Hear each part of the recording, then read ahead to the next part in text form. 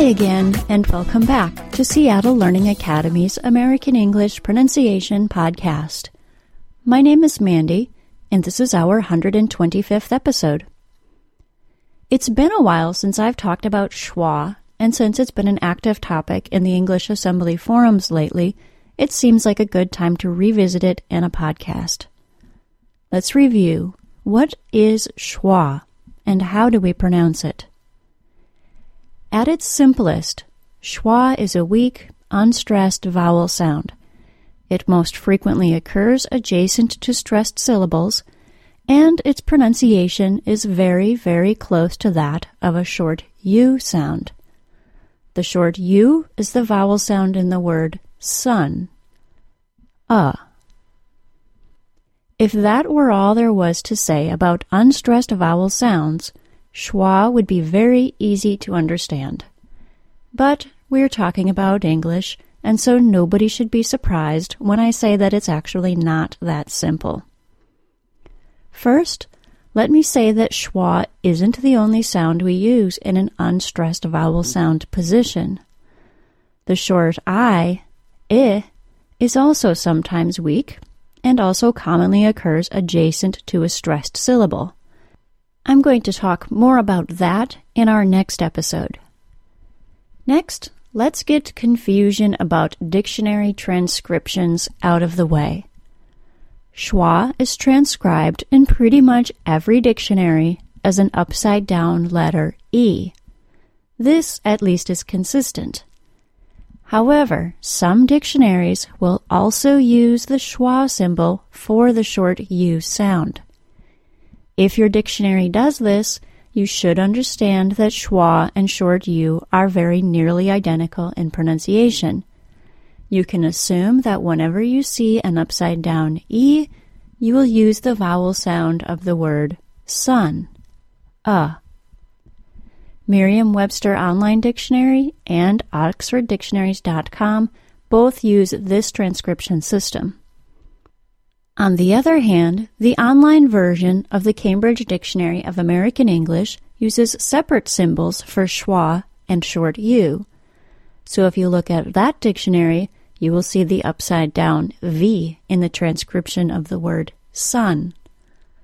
Longman Pronunciation Dictionary also uses separate symbols, and while it says that schwa must always be weak, short U is given as an example of a strong vowel. I think this distinction is important, and that is one of the reasons that the Longman Pronunciation Dictionary is my favorite dictionary, but it only exists in print form. An understanding of schwa as a weak vowel is so important for two reasons. First, it allows non-native speakers to better predict the pronunciation of a word from its spelling. And second, the rhythm of English relies on unstressed syllables as much as stressed syllables. Overpronouncing unstressed syllables leads to choppy speech, and it can fatigue your listeners because they'll be forced to adjust what they're hearing to what they expected to hear. Let's look at some words in which the letters A and O fall on unstressed syllables and are reduced to schwa.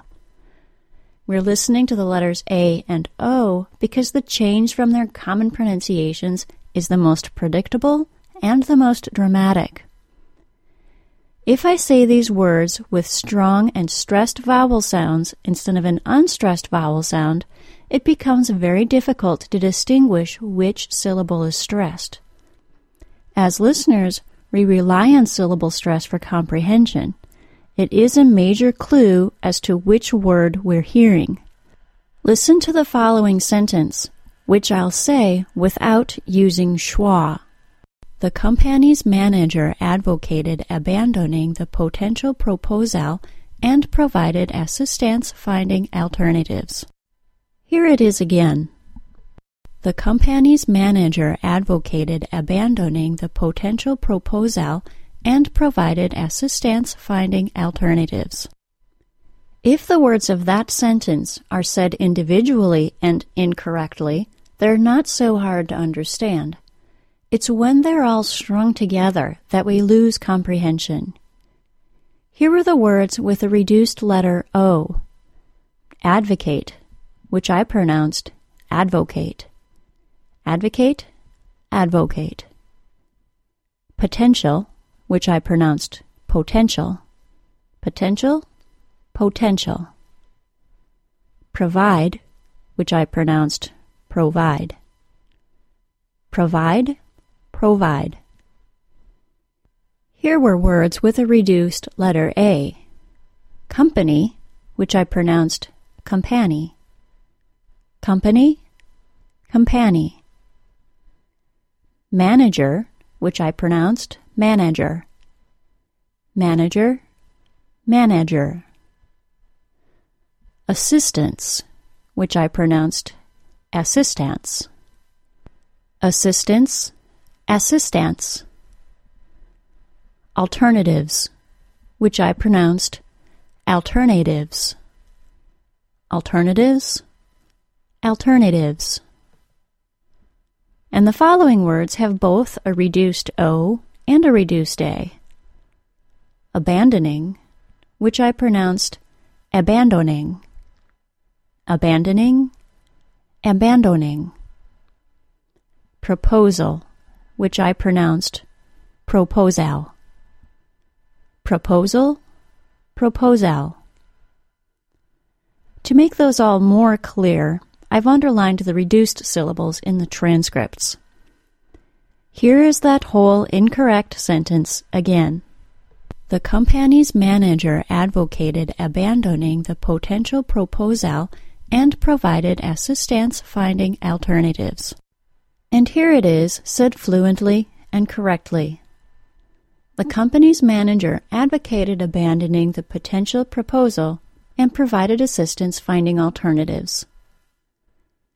I hope this helps make it clear that schwa is important, not just for having less of an accent, but so your listeners can better understand you.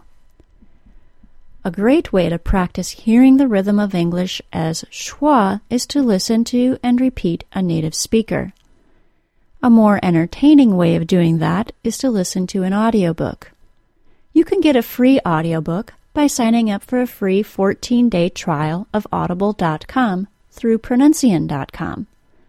Just go to www.pronuncian.com/audible.